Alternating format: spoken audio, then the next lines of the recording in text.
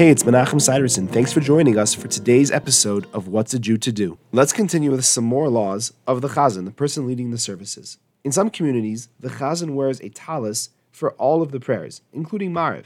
However, in many communities, the Chazzan wears a talis only for Shachris and on other special occasions, such as Shabbos, Yom Tov, fast days, or Slichos. One should, of course, follow the local custom. Another interesting law is that people might have heard of the idea that if you are asked to be the Chazzan, you should refuse. If you are asked a second time, you should once again refuse, out of humility, and only the third time should you accept to lead the services, unless you're being asked by someone like the rabbi of the community, in which case you should accept right away the first time. This is known as Ein Misarvin Legadol. However, I have heard from many poskim an important point. The idea of refusing to daven out of humility would only apply if they are in fact honoring you with leading the services, like davening Shabbos morning, which is something which is an honorable position.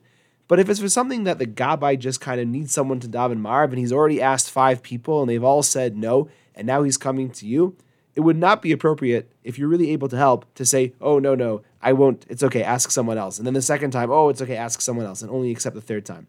It would be appropriate to help him out and daven right away. Thanks for joining me. I look forward to seeing you tomorrow.